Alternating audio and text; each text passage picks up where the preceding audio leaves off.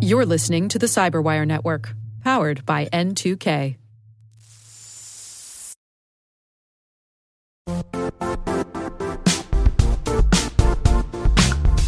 And now, a word from our sponsor, Zscaler, the leader in cloud security.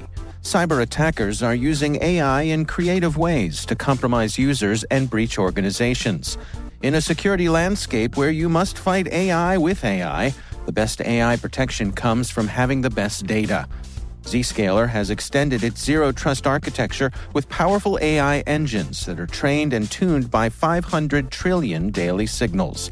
Learn more about Zscaler Zero Trust Plus AI to prevent ransomware and AI attacks. Experience your world secured. Visit zscaler.com/zerotrustai.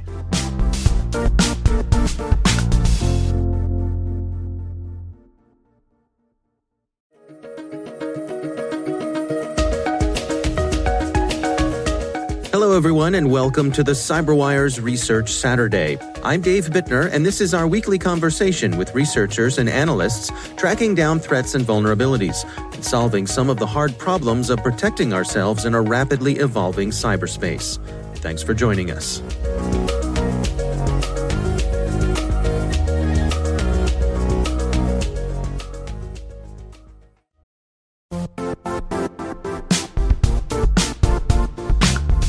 The IT world used to be simpler. You only had to secure and manage environments that you controlled. Then came new technologies and new ways to work. Now, employees, apps, and networks are everywhere. This means poor visibility, security gaps, and added risk. That's why Cloudflare created the first-ever connectivity cloud. Visit cloudflare.com to protect your business everywhere you do business.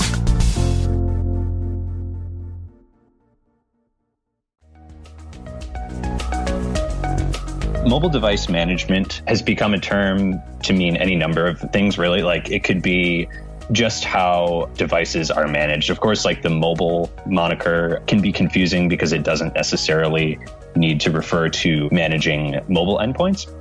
That's James Barclay. He's a senior R&D engineer at Duo Security. The research we're discussing today is titled "Weak Apple DEP Authentication Leaves Enterprises Vulnerable to Social Engineering Attacks and Rogue Devices." But basically, I would just say, it's a way to manage endpoints. So in the case of Apple devices, it refers specifically to clients, which are Apple devices like Macs and iPhones and Apple TVs, and servers that implement support for the MDM protocol. And Apple provides documentation on how this works, but it's used by administrators to deploy configuration data to endpoints and just generally manage them. And so it's not limited to iOS devices? Correct. Gotcha. So how does Apple's Device Enrollment Program work? The Device Enrollment Program is a service provided by Apple that is designed to streamline the mobile device management enrollment process for Apple devices. I guess the best way to describe it would be, as an administrator, if you want to automatically enroll endpoints in MDM and provide a better user experience for your end users, you can sign up for the Device Enrollment Program through either Apple Business Manager or Apple School Manager, and then have devices that you purchase either directly from Apple or from an Apple authorized service provider automatically enroll into your MDM server when they boot up for the first time. How pre-configured is the device out of the box? So it depends. It depends on what the organization or the administrator is deploying via MDM.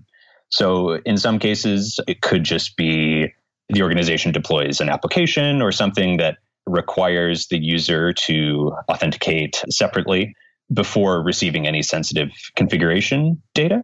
On the other hand, the scope of what MDM can do is quite large.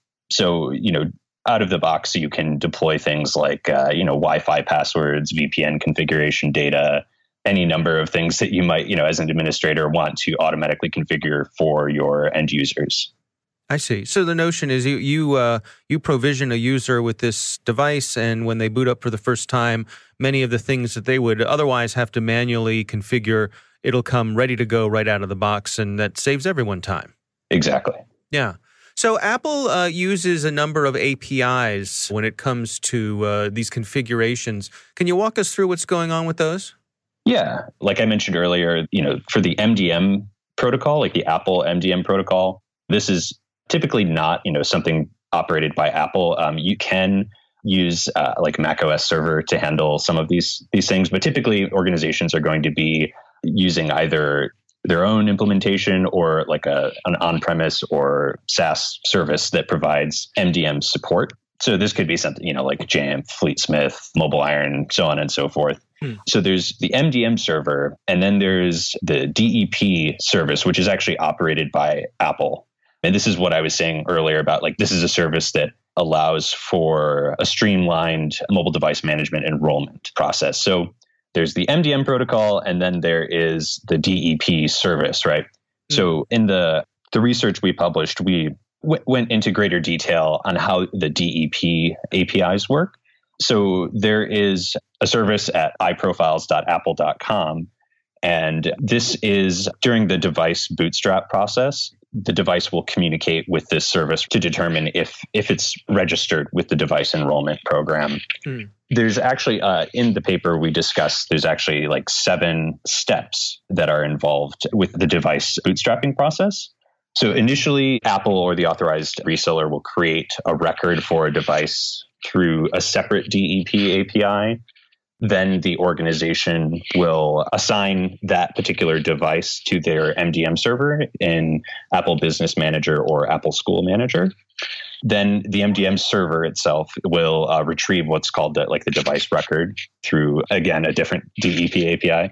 And then, so step 4, which is when the device authenticates to the DEP API to retrieve its activation record, that's primarily where our research focused. There's a few more steps after that involve like the device retrieving its enrollment profile, retrieving a client certificate, and then authenticating to the MDM server. At step 4, which is, we'll call it the DEP check-in process. Yeah. It's when the device is giving its identity to the DEP service operated by Apple, which the identity in this case is its serial number, and that is not strongly authenticated to the device.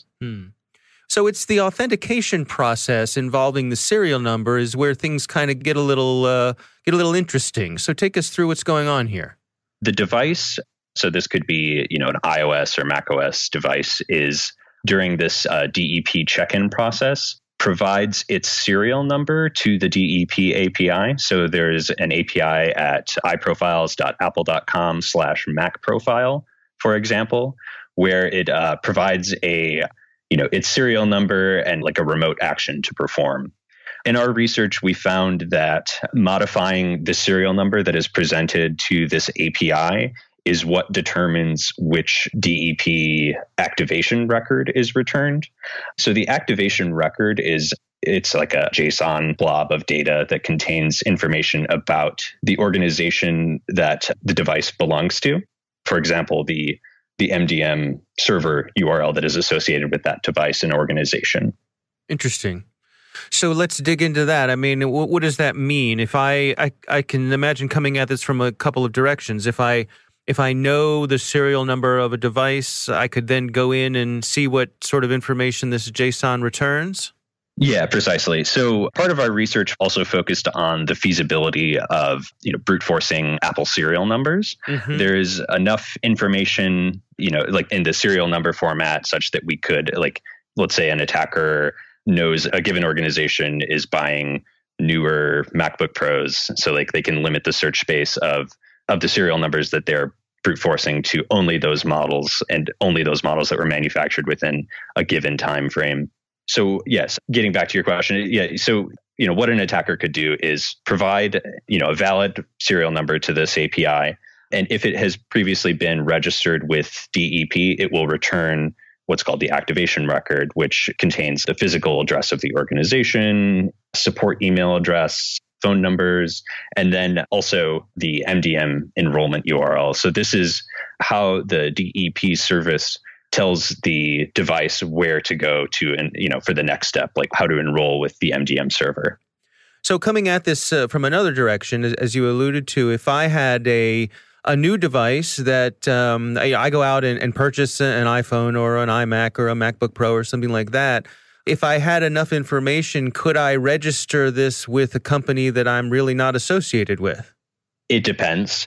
So it depends on how the MDM server is configured and secured. So the Apple MDM protocol supports authentication, but it doesn't require user authentication doesn't require the user to authenticate outside of just providing this serial number identifier during the DEP enrollment process. So depending on the configuration of the MDM server, it's possible that using this method alone, we can enroll a device in an organization's MDM server, like a rogue device, if you will, and retrieve whatever configuration data they're deploying via MDM, be it Wi-Fi passwords, VPN configuration data, proprietary internal applications, so on and so forth. You get the idea, like anything that an IT administrator would want to deploy to their end users. So how do we protect ourselves against this? You've notified Apple. What's their response been so far? So, obviously can't speak for Apple, but Apple does provide documentation on the, I believe it's the Apple Business Manager help site, which we link to in the paper. It basically just mirrors the recommendations we have for customers that are using both DEP and MDM, which is that, strongly authenticate your device enrollments. So if you're not requiring users to authenticate as part of the MDM enrollment process, you probably should be. And then the second remediation step that we cover is, really think carefully about what you're automatically deploying via MDM. In some cases, I think I said earlier that, maybe enrolling in MDM for a given organization only installs an application or something that requires a user to authenticate separately, out of band before receiving any sensitive configuration data. And if that's the case, then, it's not a huge deal if an attacker is able to manage enrolling a rogue device because they wouldn't be able to strongly authenticate to receive that configuration data. So as far as we know, the specific issue that we found where the identity that is provided to the DEP API, which is the serial number, is not strongly authenticated. As far as we know, that hasn't been addressed yet, but it's one of those things where the severity of it depends greatly on how the organization secures their MDM deployment. Right. Now, one of the points you made in your research here was that despite this vulnerability, using this sort of program is worth it. The upsides exceed the potential problems as long as you handle it correctly. Yeah, I really think so. I want to be clear that we're not saying that you shouldn't use DEP or MDM. I think the benefits of securely, configuring endpoints outweigh the drawbacks, in this authentication weakness that we discovered.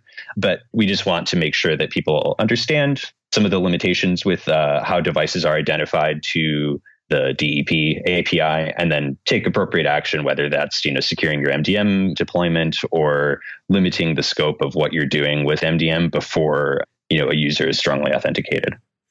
Now, have there been any reports in your research? Did you come across this actually being done in the wild, or is it still just theoretical at this point, as far as you know? We don't know if it's being exploited in the wild. Mm-hmm. It is fairly trivial to do. We wrote proof of concept code for it, but because the issue has not been fully addressed, we opted not to release that into the wild. The attack is, it's covered in detail in the paper. But we don't know whether it's being exploited. So if I'm the person at my organization who is responsible for deploying Apple devices and I'm using this MDM enrollment, what are your recommendations? What are the best practices for me to make sure I'm going at this in the most secure way? Make sure that as part of the MDM enrollment process, you're strongly authenticating the user before deploying any sensitive configuration data, or limit the scope of what you're deploying via MDM.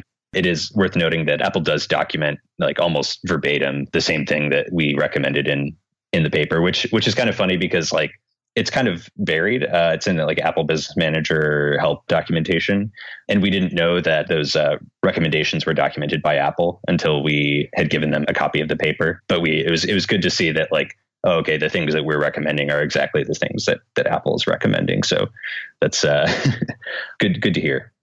Yeah, I mean, it's interesting just from Apple's point of view as to whether or not, I suppose, they consider this to be a problem or just a behavior to be careful about. Yeah, I think for now, it's definitely the latter. I would describe it as, an authentication weakness. It's, there are limitations with how a device is identified during the DEP enrollment process. I think all that they're able to say is like, do those two things, or one or the other, right? Either strongly authenticate users during the MDM enrollment process or, just limit the scope of what you're deploying via MDM. It's worth noting, though, that, one of the things that I covered in the paper is that strongly authenticating devices as part of the DEP check-in process would mitigate this issue, but it may take some time for that to become fully realized. One of the ways that could be done is the certain Mac computers that ship with either the T1 or T2 chip. So like the MacBook Pros that have the Touch Bar, as well as the iMac Pro, those have security hardware built into them that would allow Apple to perform basically like device attestation or like strongly authenticate the device prior to allowing it to retrieve a DEP activation record. Of course, not every Mac computer that is currently shipping has one of these chips, but I think over time, we'll see something like that happen. It's possible, or at least I would hope for it. Yeah, things certainly seem to be headed in that direction, I suppose. Yeah, like we often talk about like the consumerization of security hardware at Duo. We're big fans of devices that have, built-in security hardware like, TPMs and secure enclaves and things like that. So, and we're seeing more and more of that in the industry, and it really does enable a whole lot of applications. So yeah, I think, we're hopeful for the future. Our thanks to James Barclay from Duo Security for joining us. The research is titled Weak Apple DEP Authentication Leaves Enterprises Vulnerable to Social Engineering Attacks and Rogue Devices. We'll have a link in the show notes.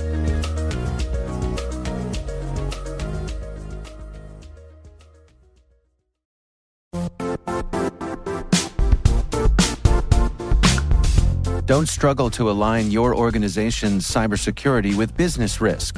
Get the only solution that goes beyond reacting to threats with vulnerability and risk monitoring. You need the next evolution of MDR, and only Critical Start delivers it. Critical Start doesn't just monitor and respond to threats. They put you in control by detecting suspicious activities, quickly responding to contain threats, and identifying your most critical assets and protecting them against vulnerabilities and exposures. With continuous visibility, expert guidance, and measurable risk reduction, Critical Start has redefined what it means to manage cyber risk. Demonstrate provable security maturity to your leadership while positioning your program to achieve the greatest risk reduction per dollar spent. Stop fearing risk and start managing it with Critical Start. Visit criticalstart.com and request a demo today. That's criticalstart.com.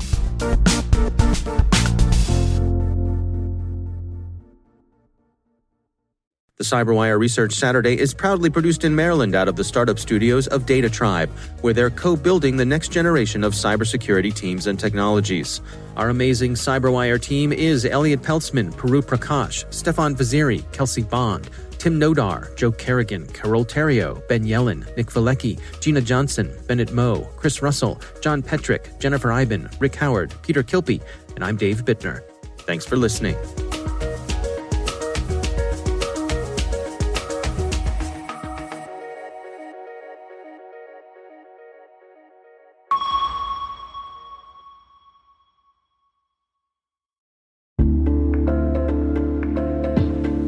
Hey listeners, we're always looking for ways to improve the N2K CyberWire network and maintain the intelligence-driven news experience that keeps you in the know on the latest developments in cybersecurity. We've launched our 2024 audience survey and would love for you to take a few minutes to share your feedback. And hey, there's even a chance to win a $100 Amazon gift card if you complete the survey. Visit cyberwire.com/survey. That's cyberwire.com/survey and share your feedback now.